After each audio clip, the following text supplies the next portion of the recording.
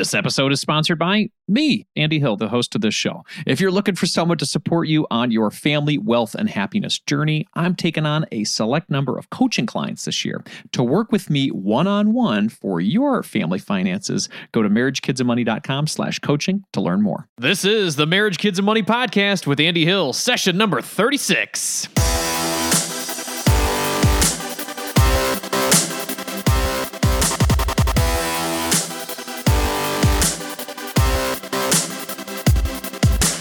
This show is dedicated to helping you strengthen your family tree and live financially free. Thanks for being here today, everyone. Today's show is brought to you by Audible. This is a super convenient audiobook service that puts a collection of the best books right in your pocket. I listen in my car, on my morning runs, or while doing my unending lawn work. Right now, I'm listening to the 5 Love Languages by Gary Chapman. It is giving me a whole new perspective on how I can relate with my wife, Nicole. If you're interested in listening to the 5 Love Languages or any other book for free, Audible is offering the listeners of this show 1 free audiobook and a 30-day free trial at marriagekidsandmoney.com/audible. You'll be supporting this show with your subscription if you use that link. Again, that is marriagekidsandmoney.com/audible. Okay. Let's jump into the show. Credit cards. Swipe, swipity, swipe, swipe, swipey, swipe. If you're... I thought that was fun. If you have a problem or you want something real bad, credit cards can solve your problem immediately. You want some new threads... You want to buy a fancy dinner or even a tropical vacation. Just throw it on the credit card, right? Well, that quick and easy solution might cure our bad case of wantsies or we wantitis, but long-term credit card use and dependency on those without having a solid cash flow plan that you're sticking to will most definitely create infinitely more problems for us.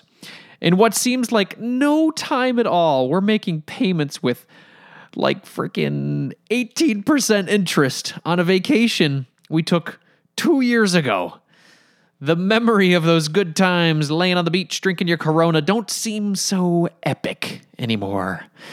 Now, I'm personally not anti-credit cards. I'm anti-credit card abuse. If we don't have the ability to live on a consistent monthly budget, credit cards are not for us, my friends. That is my personal opinion. When we have high-interest credit cards that are eating away at our monthly earnings, we need to make a change. We simply cannot live a life of freedom, security, and happiness when we have credit card debt with freaking 18% interest. It's just not possible. I had the privilege to speak with one couple that has been made famous for their ability to drop their dependency on the almighty credit card after eliminating $51,000 in debt. John Schneider and David Otten used to live for today. Dinners, clubs, clothes, you name it, they bought it. After a while, the debt really started to pile up. Those high-interest credit cards took a major toll on their financial situation. Once they had that epiphany moment that this debt-burdened lifestyle was not for them, they made a plan, partnered as a couple, and destroyed, obliterated, annihilated their debt.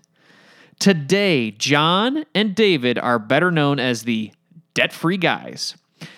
Their debt destruction story and their mission to financially empower the LGBT community has been covered in global publications like Business Insider, Forbes, and Time. On the show today, John, David, and I discuss how they racked up that $51,000 in credit card debt, what motivated them to power their way out, and how they are currently empowering the LGBT community to take control of their finances as well. If you're living with high interest credit card debt, or you just want to hear how this couple partnered together to really change their future, stick with us today and enjoy the show. Without further delay, let's jump into my conversation with the debt-free guys, John Schneider and David Auden. Welcome, everybody. I've got some excellent guests today. John Schneider and David Auden are here with us. How's it going, John and David? Great. Thank you. Thank you for having us. We're excited to be here. Excellent. I'm so glad to have you guys both. You guys have a very unique story about debt destruction and love and everything all mixed together. So we're excited to talk about it. So Love and Money. That was a movie, wasn't it? There you go. Well, those are usually the tough topics, right? When you talk about love and money, because if you have one and you have the other, it's a true combination and a true victory if you're able to make them both work. So let's get into that today. So how did you guys meet? So we met in 2000, actually, in a gay dance club in Denver. Very cliche. Very cliche, yeah. I was actually my girl, a friend of mine who was a girl, and she was living with us at the time.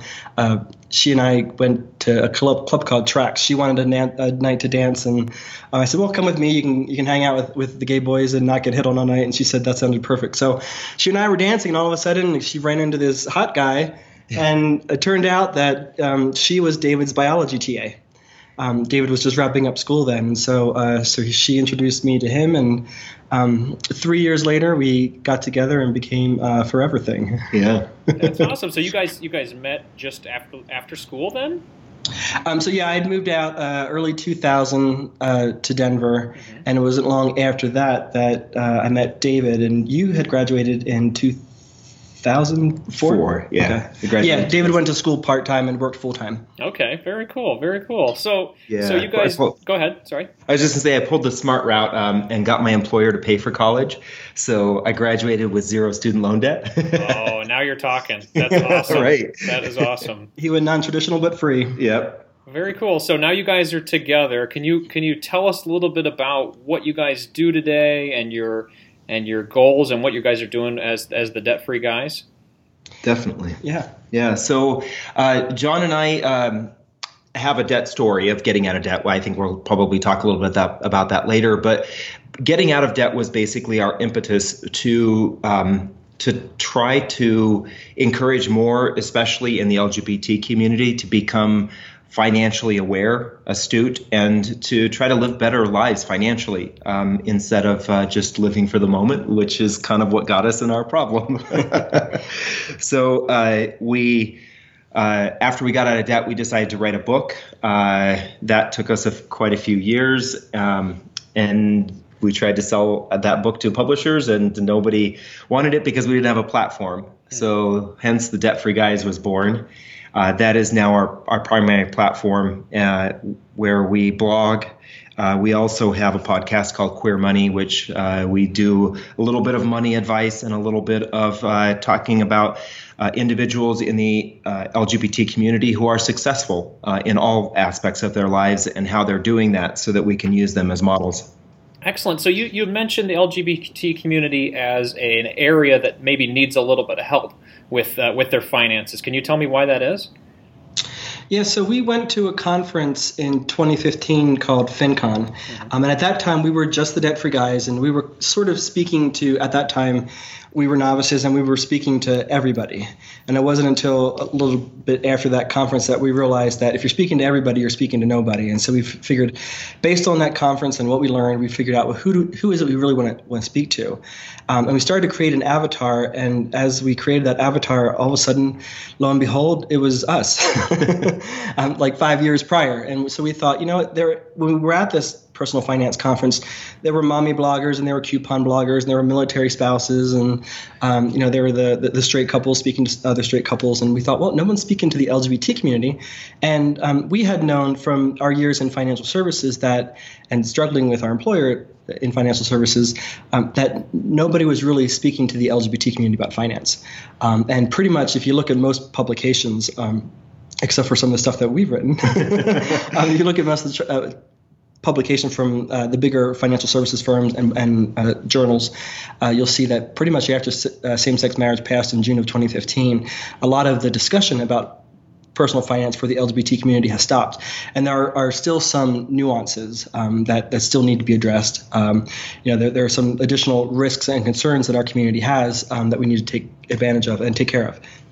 Excellent. So you had mentioned in that response there that you said you were both working in the financial services industry. Can you talk a little bit about the jobs you had or the ones you still have? What's your background there? Yeah. So ironically, I'm sorry. Go ahead. No, go ahead. So ironically, we got together in 2003, and by that point, we had about 15 years in combined tenure in financial services. David worked for a mutual fund company, and I was with a retail broker dealer, and I was a combination of a trader and a strategist, and eventually got into compliance. And David you were in trading and financial advisory as well, and then he got into the technical side of things, creating trading platforms. I have since left my W-2 job, and David is still, so I can focus on Debt-Free Guys, and David is still currently working for his W-2.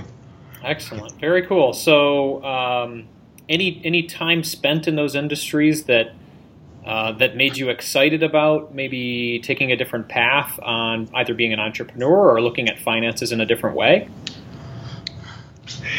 Well, I think that it was very motivating for us when we looked around and we didn't see other institutions really trying to appeal to the queer community. One of the things that I like to share is, some of the biggest firms in the industry have trillions of dollars in assets under management.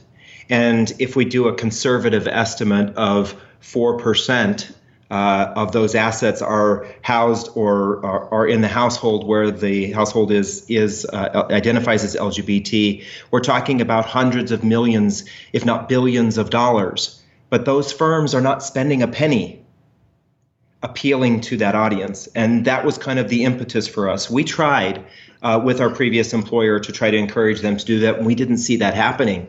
And it was actually part of that reason was kind of the push for us to go ahead and leave our previous employer behind, because we knew that this message needed to be shared with our community as well. We all identify and find common ground in whether it's a commercial or an advertisement online, or we hear somebody's voice and we can identify with the story that they're telling. That draws us closer to that company or that individual. And we feel that there's a lot of companies out there that could do a better job. And that's part of the reason why we're doing what we're doing. Excellent. Well, that's great. You guys are going to get hooked up with those right companies and hopefully help people understand the advantages of the market that you just described and catering to them. So right. Absolutely. So let's jump back to when you guys got together. It sounds like you piled up quite a bit of debt. So how do you think that happened when you guys were getting together? How did that debt pile up? I don't know how that happened. No, so when I moved out to Denver in early 2000, my grandparents had given me $5,000 cash to start my adulting years. He was rich. And it was within less than a year after that I had a $30,000 deficit. He was poor. David and I came from a time, and a lot of people in our generation came from a time and a place when it wasn't okay to be gay. So we came from a place where we were bullied and picked on and dismissed because we were different. And that, for us, in our community, for many of us, creates limiting beliefs about ourselves, about money, and about what we're worth. So when I moved out to Denver, I was new to the community and I was trying to fit in. And so every weekend I thought I needed a new outfit so that I looked like I belonged. And when I got out to Denver, I bought ceiling to floor, wall to wall Pottery Barn furniture and a brand new car, all bought on credit, so that I looked like I was successful. I was doing all of these things, personally doing all these things so that other people would think better of me than I thought of myself. And so that's how I personally acquired my $30,000 worth of credit card debt. That was my portion of the debt. And similar, David's story is somewhat similar. And then when we got together, we sort of magnified each other's bad behaviors, trying to fit into our community, even though we were finally in a community where we could be ourselves and we felt like we belonged. We still carried those limiting beliefs about ourselves, and so we were trying to prove that we belonged in those communities and not be ostracized by our new communities like we were from our old. So when David and I got together, we went to many happy hours that lasted much longer than an hour. We were going out for again. I don't think we actually went to any happy hour that was less than 61 minutes. We went to expensive dinners that we couldn't afford, despite having an overflowing refrigerator, and we went on tons of vacations, all bought on credit, because we thought we deserved those things, but we never actually earned them. And like I said, the irony is that at that time we had about 15 years worth of financial services experience between the two of us. So here we were helping other people with their money, but we couldn't help ourselves. So I always say that we were the cobbler's kids, just with unfortunate shoes. We knew our BMI, but we didn't know our net worth. We spent way more time at the gym than we ever spent on a budget, and that kind of manifested itself to a total of $51,000 between the two of us. Wow. So you had, John, you said you had about 30, and then David is around 15, 20, something like that. Yeah, John's underestimating his by a little bit. I'm shooting for round numbers. Yeah, it was actually 2/3 his and 1/3 mine. What was interesting is that John and I are the classic story of the nickel and dimer and the big spender. He would make these big purchases every weekend and going out and buying clothes and furniture and things like that. And I was the person who was just every day stopping for a bagel and coffee, going out to lunch every day, and just letting those kinds of things accumulate. And the crazy thing is I always had cash in my account. I always had cash in my bank account, but I would always use my credit card instead. And it was this kind of safety mechanism in my head that I always have money. Well, I always had money, but it was money that was going out the door to credit cards, really. Yeah, so if you think about $51,000 worth of credit card debt, that's a 20% down payment on a $255,000 house. And we were spending $10,000 a year financing that debt. So that's like several vacations a year that we could have gone on. And that was, we were clearly not spending or living our lives right. So that kind of all culminated one night after one weekend after we had spent the weekend in the mountains. And we were sitting on the basement floor, or the floor of our basement apartment, which was so dark that even during the daytime you couldn't see you could tell what time of day it was. And we admitted to ourselves our lives weren't going in the direction that we had hoped that they were going in. Here we were, two 30-something financial services professionals living in a rented basement apartment. And our friends were passing us by. There were, a lot of our friends were straight, so they were having children, they were getting married, they were buying houses. And here we were kind of digging ourselves deeper and deeper into debt while we were moving further and further below ground. Wow. So that moment right there helped you to realize the crazy debt you guys were in. And then what did you do to start making a change in your life? Obviously, you're not there now. Well, I'll take a step back because Sure. It wasn't necessarily that was the moment we decided to do something about it. Mm-hmm. There's another story as to why we really got to the point where we said, okay, let's get rid of our debt. John and I had gone up to the mountains here in Colorado to visit a friend of his, the guy he had moved out to Colorado with. We went up to see he and his girlfriend, and they lived in this really cool ski town. And John and I loved that town. We were up there, and it was one of the first times that we spent a significant amount of time up there together.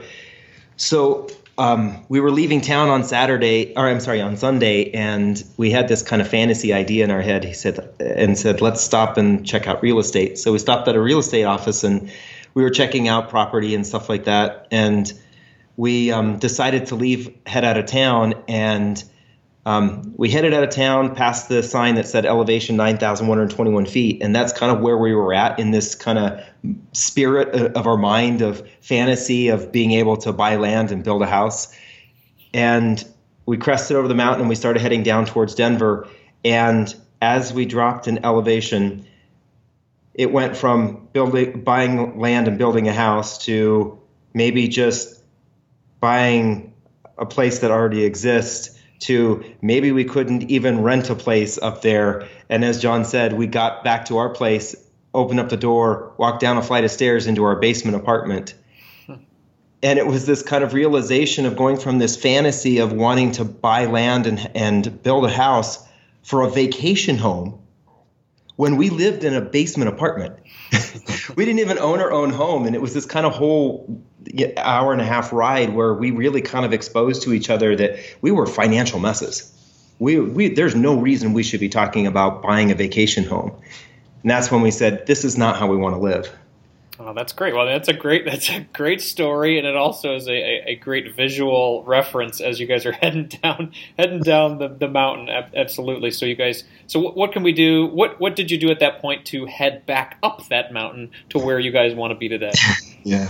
So the first thing we did is we realized that we had to stop living the way that we were living. So we made the commitment on that basement floor that we were going to do whatever we had to do to become debt free. And we started to, over the course of a couple of weeks, to have discussions about what is it we truly want, why are we here, what are our goals in life, why are we together, and so we started to we created a plan that helped us pay off our debt. And rather than going out to those expensive dinners that we couldn't afford anyway, we started to stay in and we reserved that money to put towards our debt. And suddenly $51,000 became $40,000. And we also figured out a way to lower our credit card interest rates down to zero, which is what we call the debt lasso method. And we funneled that money that we were saving towards our debt, and suddenly $40,000 became $25,000. And then we became we didn't realize this until after we did a spending analysis of our finances, but we were blowing our grocery budget out month after month despite going out to all these expensive dinners. And we became super meticulous about our grocery shopping, sticking with our budget, having a menu, not buying anything that wasn't on the grocery list. And suddenly $25,000 dropped down to $10,000, and I think I lost a dress size. David claims I gained it. And then, we started to say no to our friends and family when they invited us to do expensive things that we really couldn't afford anyway.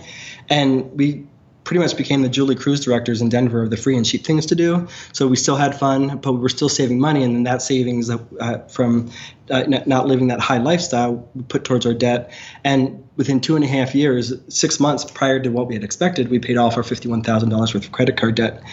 And it wasn't long after that we moved out of our dark, dank basement apartment into the 12th floor condo of a high-rise that overlooks downtown Denver and the Rocky Mountains. So we're never confused about what time of day it is. We're some of the last people to see the sunset nearly every single day in Colorado. And it wasn't long after that we went on an all-cash expense trip for 30 days down under to New Zealand and Australia. So we were able to check off a gay bucket list. We saw Kylie Minogue perform live in our home country. We went to Mardi Gras, which is kind of pretty much their pride. We swam the Great Barrier Reef off of Cairns. We swam with dolphins off the coast of New Zealand. So we had an amazing trip those 30 days, and we came back debt-free, so we had no debt in our account. But at that point, we had a fortune in memories. And it was at that time we started to realize, what we most wanted in life. And we're often asked in interviews, how do we pay off that so much debt so quickly? And ultimately, we realized that we found out what our purpose was. We figured out what were the things that motivated us. And while we enjoyed the carefree clubbing days and the expensive clothing that we couldn't afford and the fancy dinners out, they weren't really what were fueling us. What really fueled us was, one, we wanted to save for a financially secure retirement, because apparently we did learn something in our 15 years of financial services. We wanted to travel the world with much more than we already had. And then we wanted to give back to our community. And at that time, it was a broader community, just the general population, trying to help people with their finances. Eventually, that evolved to Debt-Free Guys and Queer Money, and focusing more on the LGBT community.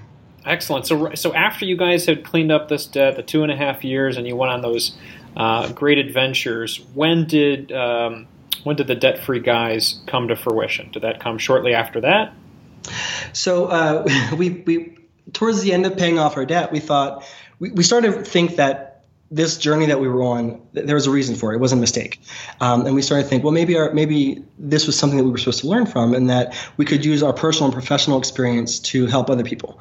And the first idea of that was to write a book. So as David said earlier, we wrote a book that took several years, and we finally wrote the book, and we thought, well, when you write a book, you get invited on Oprah, and all these things happen to you. And unfortunately, as we learned, that's not what happened. Even though publishers liked our the book that we wrote and they liked our story and who we were, we didn't have a platform. And as David says, it's a whole risk reward thing, just like with investing. And so they didn't want to take a chance on us. So it was in about 2011 that we created what we call Debt Free Principles, which was on Google Blogger. Eventually, after we decided that it took us a couple of years to realize that this is definitely something that we wanted to focus on. We wanted to leave our W-2s behind and focus on our own business. It morphed into Debt Free Guys. And that was about October 2012. 13, sorry. Yep. Excellent. So you guys have been rocking with that for about 4 years now. That's awesome. Excellent. So you mentioned the debt lasso method. I don't want to breeze over that because it sounds like that was a big opportunity for you to clobber some debt. And this, I've heard of the debt snowball, I heard of the debt avalanche. Let's help people out here and talk a little bit of the details on that debt lasso method you used. Sure. So one of the things with the debt lasso, with the snowball method and the avalanche method is that they focus on paying your debt off more quickly, but they don't focus on how to eliminate one of the biggest hurdles to paying it off quickly, and that is the interest rates.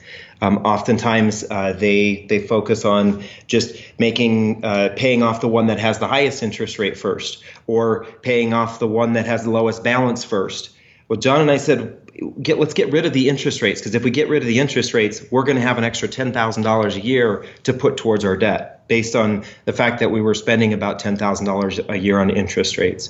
And back at that time, it was the free flowing years of interest rates. Although it's not that too restricted today, but it was even more so back then that you could get relatively easily get a credit card that had zero interest rate, pay a small transfer balance fee, and transfer those rates or those balances over. So that's what we did. Is we went out and basically what we call lassoed in the lowest interest rate that we could find. And that is what really accelerated our ability to pay off our credit cards much more quickly. And we did a kind of a combination of both the snowball and the avalanche method, because each of us focused on our own debt. But that extra $10,000 a year for us in interest not being accrued, it just really expedited everything. Yeah, and even today there are some credit cards that offer 0% introductory rate for 18 months, and there is one card out there as recently as last week that offers a zero charge on the balance transfer. So there are some cards out there that do that. It just takes a little bit of digging around to find them as well. But I'll also add to that's the caveat that all of our debt was credit card. So that's how this method mostly worked for us. If you have student loan debt or you have mortgage debt or other kinds of debt, that process may not be as easy for you or even possible, but it is something to take into consideration. If you're going to do the the avalanche or the snowball method, look at both sides of the balance sheet. Look at ways you can reduce your interest rate, if at all possible, without incurring too much in fees to negate the savings. Right. There's a lot of peer-to-peer lending and online lending that allows you to lower your interest rates. And so we definitely encourage individuals who are trying to pay off their debt, especially that credit card debt, to look at those. Sometimes those just refinancing your debt can be lower than doing a credit card balance transfer. So encourage you to look at both of those opportunities. And I would, if your debt that you're suffering with is student loan debt, which is I think probably a large percent of podcast listeners, being younger, you keep in mind that the Social Security or that the government is kind of clawing back some of the interest that they owe if they're defaulting on their loans when it's time for them to pay out on Social Security payments. There are some baby boomers who are seeing smaller Social Security checks right now because they haven't finished paying off their student loans. So if it's not a priority, we encourage you to make it a priority. Yeah. That is insane to hear that people save their money for their entire lives through Social Security or being a part of this program that's supposed to protect people in retirement, and then it's starting to get taken away from people who are in the boomer age. That's yeah, and Social Security checks aren't big enough. So yeah, absolutely. I think I saw a statistic a few weeks ago that said 26% of people who are retiring today have student loan debt. Oh my God! And that's just going to climb and climb and climb. So yeah, like you said, find the ability, yes, for credit cards to consolidate, but yes, for companies like SoFi or these other groups that are taking these 6-7% student loans and consolidating them down to 4-3%. That can make a huge difference if you're trying to clobber the bigger number, especially on student loans. So that's a very good point. Very good point. Are you looking for someone to walk alongside you on your journey to family financial independence? Well, I would love to help you achieve your goals and help your family thrive. I work with couples, individuals, and families all around the U.S. via video chat and can assist in the following areas: becoming debt-free, growing your net worth, crafting and sticking to your budget, reviewing Coast Fire plans, developing strategies to build generational wealth for your kids, and designing your future work optional lifestyle. Doesn't that sound nice? If you're interested in working with me one-on-one, you can book a time with me by visiting marriagekidsandmoney.com/coaching. I would love to help you strengthen your family tree and live financially free. Visit marriagekidsandmoney.com/coaching to learn more, or you can click the link in our show description. If you're looking to improve your financial situation, it helps when you're able to cut out unnecessary costs. Cell phone services are a necessity for sure, but we don't need to be overpaying for them, right? That's why I like Tello Mobile, a phone service worth talking about. We've been fully on board as a family with Tello for over 2 years now, and we are so happy that we made the switch. For us, the reception and data service is better than Verizon, and our costs were nearly cut in half. Tello runs on the T-Mobile network, and it's wowing new customers like us with their rock-bottom prices and stellar service. With over 10,000 reviews, Tello is rated as excellent on Trustpilot, and this is quite rare in the wireless world. Nicole and I went for the unlimited data, minutes, and texting plan for only $25 per month each. Isn't that crazy? You heard that right. $25 is their most expensive plan, actually. And Tello is running a special offer for MKM listeners right now. Check out Tello today at marriagekidsandmoney.com/Tello. That's marriagekidsandmoney.com/Tello, and use the code MKM20 to get 20% off on your first month of service for any Tello plan above that $10 per month mark. Again, use MKM20 to get 20% off at marriagekidsandmoney.com/Tello, and you'll be supporting this show. Hurry up. The code is valid until April 19th, 2024. marriagekidsandmoney.com/Tello. So you had mentioned one thing in your response there. You said you guys had sort of separated your debt. So you guys were working on it separately at one point. Now that you guys are married, does all of this become our debt or our challenges? How are you guys working your finances? Do you guys combine things now that you're married? At first, when John and I were together, we did address our finances separately. But it was about maybe a year into paying off our debt that we started to consolidate, that we started to look at it as his, mine, and ours. Actually, it's mine, and mine, but whatever. And we took that approach because as a couple, we grew closer and stronger. And we found that having a common goal of working on something made it easier for us to support each other in doing what it was necessary to pay it off more quickly. I think that had we isolated or been separate for an extended period of time, it may have been easier for us to not be as supportive of each other, because it would have been a little bit easier for us to hide whether or not we were making progress. Right. Excellent. Well, I appreciate you guys sharing that with us today. So let's help people out. Let's help people out to win, because we got a couple financial experts on the phone right now. So where? Well, let's talk about building wealth. I know you guys talk about the importance of net worth. I watched a video of yours of talking about how you had gone from $0 net worth, or maybe negative a negative net worth, to where you are today. Can you talk about why net worth is important for people to consider in their financial journey? Yeah, so I like to use net worth as basically my report card. On a regular basis, I check it to see what kind of progress I'm making. It basically allows me to check in and set goals. I'm a little bit of a numbers nerd, so I have spreadsheets that have numbers on them as to where I want to be by this time next year, and so I basically use that as my motivator to say, I'd rather do this today or not do this today so that I can have that tomorrow. And it was back in those days when John and I had that credit card debt, and we looked at our net worth, because that was one of the first things we did when we decided to get out of debt, is we looked at everything. We took everything into account. And we had that basically negative net worth because we had small retirement funds through work, but all of that was taken away because of our debt. So it was once we paid that debt off and we saw that net worth number skyrocket because we still had that balance in our 401ks, that we said, it's as much fun watching it grow as horrible as it feels watching you go down. So we started to look at that number as the impetus for us to improve our lives and make things better. We both believe that the only way for things to get better is to take action.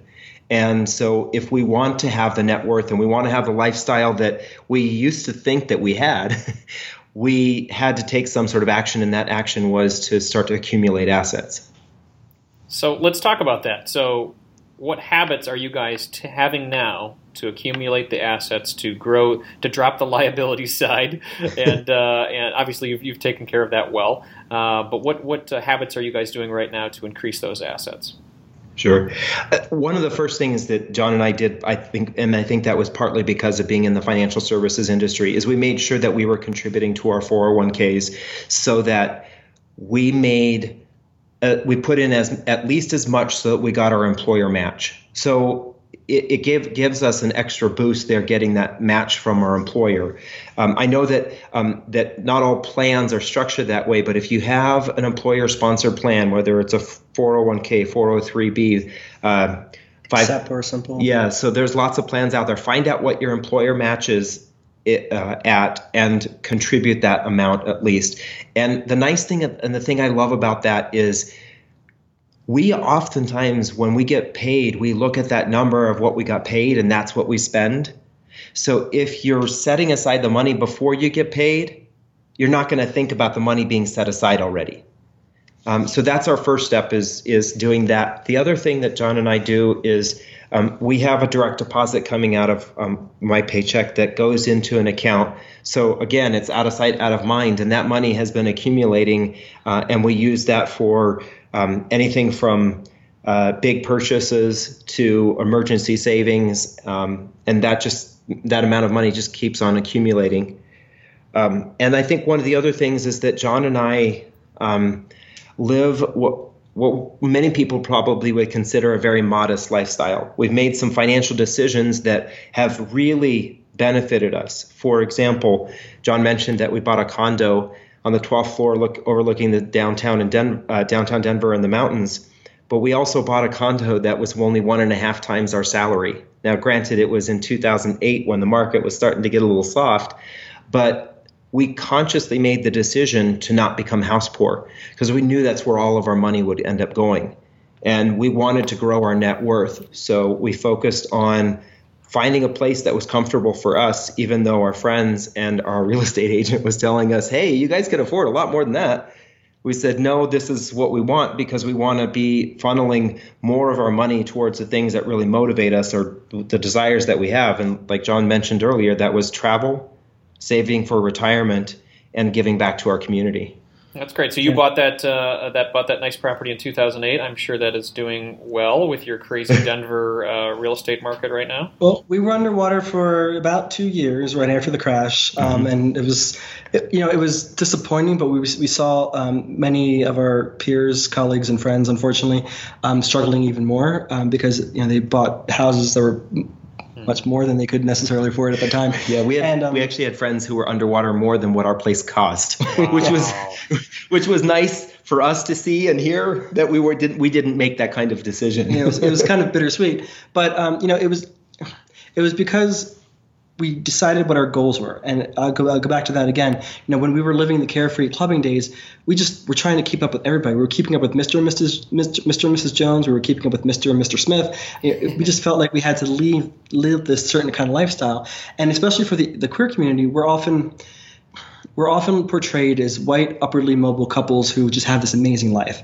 And while there is a percentage of us that have that, it's not much bigger or much different than the general straight community or the general community overall. And I think a lot of the LGBT community tries to fit into that stereotype. And they feel like if they're not fitting into that stereotype, that they're inadequate. And it kind of reinforces a lot of those negative beliefs and behaviors from when they were younger. So we always tell, what is the most important thing to do with your money? Figure out what it is you want in life. And for us, again, it was retirement, travel, and getting back to our community. And even today, when we're, we still like to have a good time. And so, one of us will come home after a hot run and say, hey, do you want to go down to the tequila bar and have some margaritas? And then we think, okay, do we want to have a tequila here in Denver, or do we want to have a tequila down in Puerto Vallarta in Mexico? And invariably, it's always Mexico. And so we think, okay, well, if we save a little bit more today, then we can go down to Mexico next month. Excellent. I love that. I love your tequila methodology there. That's awesome.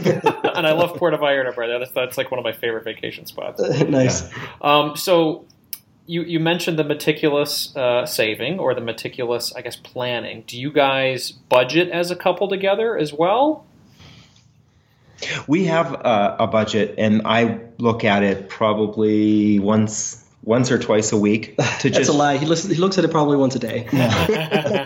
I check in to see where we're at. I think that John and I, along with other people who have budgets, learn from them. I mean, our budget is never a rigid, hard, fast number that we it's never a no for us. Our budget is always a yes for us. How can we do what we want to do with our budget? So we have certain categories set up so that we can do the things that we want to do. And I just check in to make sure that we're doing okay on those. Sometimes we'll rein in one category so we can overspend on another. Sometimes we accidentally overspend on one, so we have to rein in on the others. So we do kind of divide and conquer. I see the spreadsheet. I know I'm aware of what we're doing, but David is more of the meticulous number crunchers. And especially now, since we're growing a business, we kind of I focus more right now because I'm 100% employed by our business. I focus more on the business, whereas he kind of handles the finances. Excellent, cool. Well, let's jump into another topic. I just have to ask. So, summer of 2015. This was a big summer for you both, and the community that you guys are a part of. Really, I was honestly happy to be alive to see it happen and have it happen. During such a big time of our lives. Really. So, how did you guys celebrate that monumentous day when the Supreme Court came down with the decision? So we were somewhat dumbstruck. We were both working for a W-2 at the time, so everything was kind of going down as we were at work. And I think, quite honestly, we didn't think it was going to happen. After Prop 8 passed in California, what we had assumed was probably one of the more liberal states. And knowing the diversity of the bench, we didn't really think it was going to happen. And so when we got home that night, what we did was we sat on our couch and we just watched the news from I think 6 to 1 in the morning. Had a nice bottle of wine to celebrate, and we were just dumbstruck. But then it was also very emotional for us because we were seeing, there were people who were more prescient than we were, and they already had their ministers lined up ready to marry them before the law could change, I guess. And so it was kind of touching and inspiring to see all these people in our own community being validated. Oprah often talks about, there's the one central theme that all of her guests and what she believes all people in the world have is that we all are seeking validation. And until June of 2015, our government wasn't validating our relationships. And so to see that change was quite mind-boggling for us. And that's probably due to our age group as well. Yeah. Absolutely. I mean, did this change? I mean, the way you just said that with what Oprah just said, did that change the way I guess you feel as a person in this country? Does it give you a bigger sense of pride to walk around and know that your relationship with your husband is validated? Well, I think that's a good question. We came again from a time and a place, and we never expected that this was going to happen. And there's a contingency of the LGBT community that almost didn't want same-sex marriage to pass. They thought, we're different, we're going to stay different, we're going to pave our own path. So to see that change, at first we didn't really respond to it. We thought, maybe we'll get married, maybe we won't. But then as our evolution and thinking progressed, we thought, heck yeah, we're going to do this. This is our opportunity. And, there are a lot in our community who I think partly because of the AIDS crisis sort of lived for the here and now. They didn't expect that they were going to live long, and so they lived for today. Partly because of that, and because our relationships weren't validated, we didn't really necessarily a huge percentage of us didn't seek long-term relationships. But we're slowly seeing that change, and that's very inspiring because we know from history that marriage helps people typically live better lives personally and financially.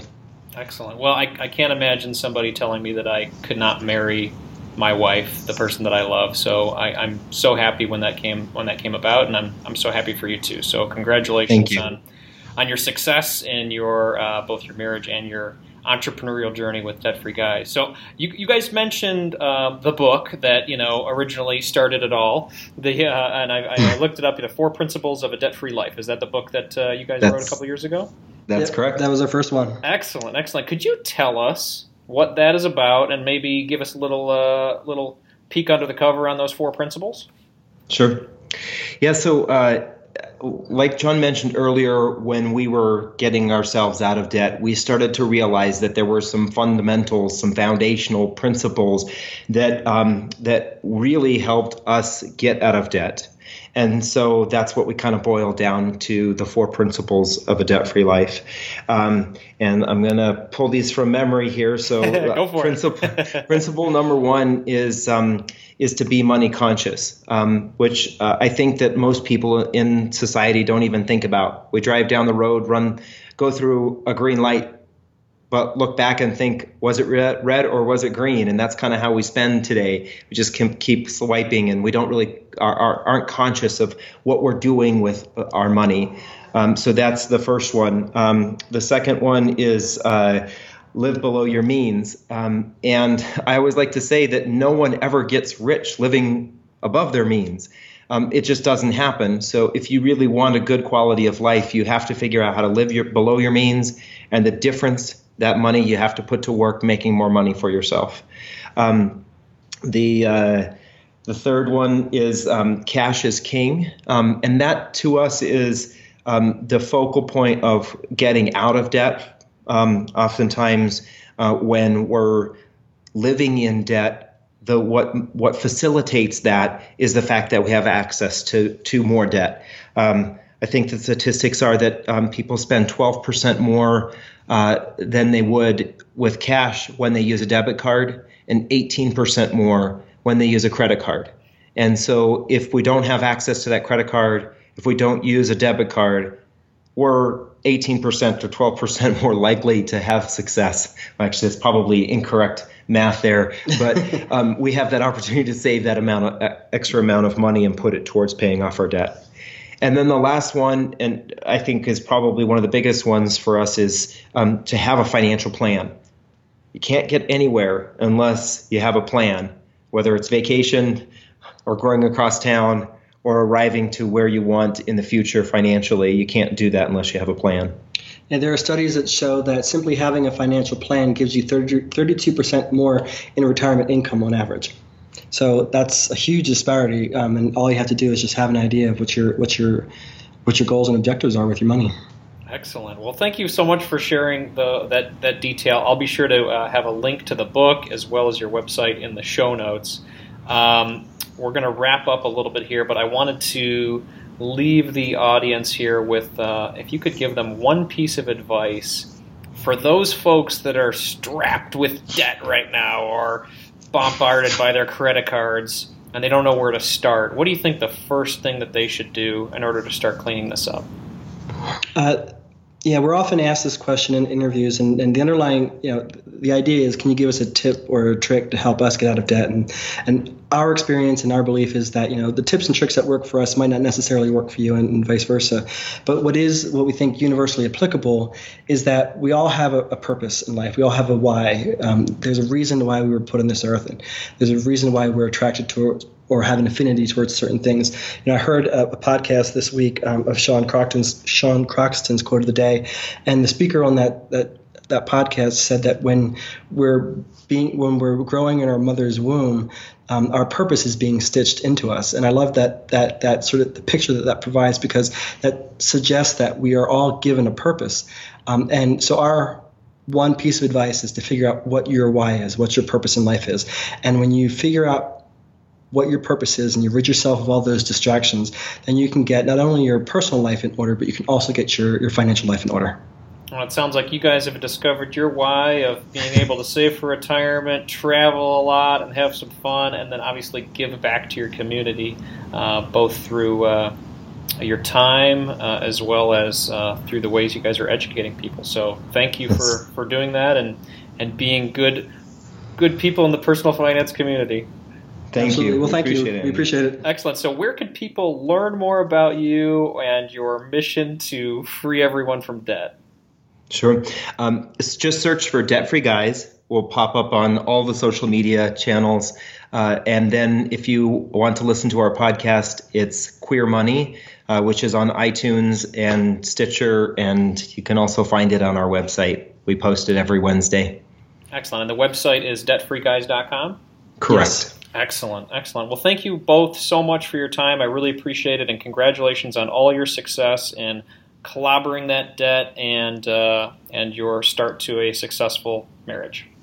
Absolutely. Awesome. Thank you so much for letting us share in your platform. Yes, thank you. Battling adversity, making major improvements in their lives, and starting their marriage off on the right financial footing. David and John, congratulations on your success, and thank you for sharing your awesome debt-free story. I absolutely love how this couple is giving back to their community in the form of education and inspiration. It is super motivating for me in my mission to create a forum where people learn how to win with their family finances. Networking and speaking to like-minded folks like David and John, it gets me fired up that I'm headed down the right path as well. I would love to hear your thoughts on today's podcast. Are you crushing your credit card debt right now, or any debt for that matter? What are your thoughts on credit cards overall? Are they your friend? Are they your foe? Do you have it's complicated situation like they used to have on Facebook with the relationship status? Anyway, go to marriagekidsandmoney.com/session36 and tell me about it. At that same link, I will have all the resources and links mentioned in today's show. Don't forget to check out the free book and the free trial of Audible at marriagekidsandmoney.com/audible as well. Your subscription will support this show, so thank you for giving it a go. In the spirit of growth and inspiration, I'm going to end the show with a quote today from John Quincy Adams. If your actions inspire others to dream more, learn more, do more, and become more, you are a leader. Let's do something inspiring today, my friends. Carpe diem.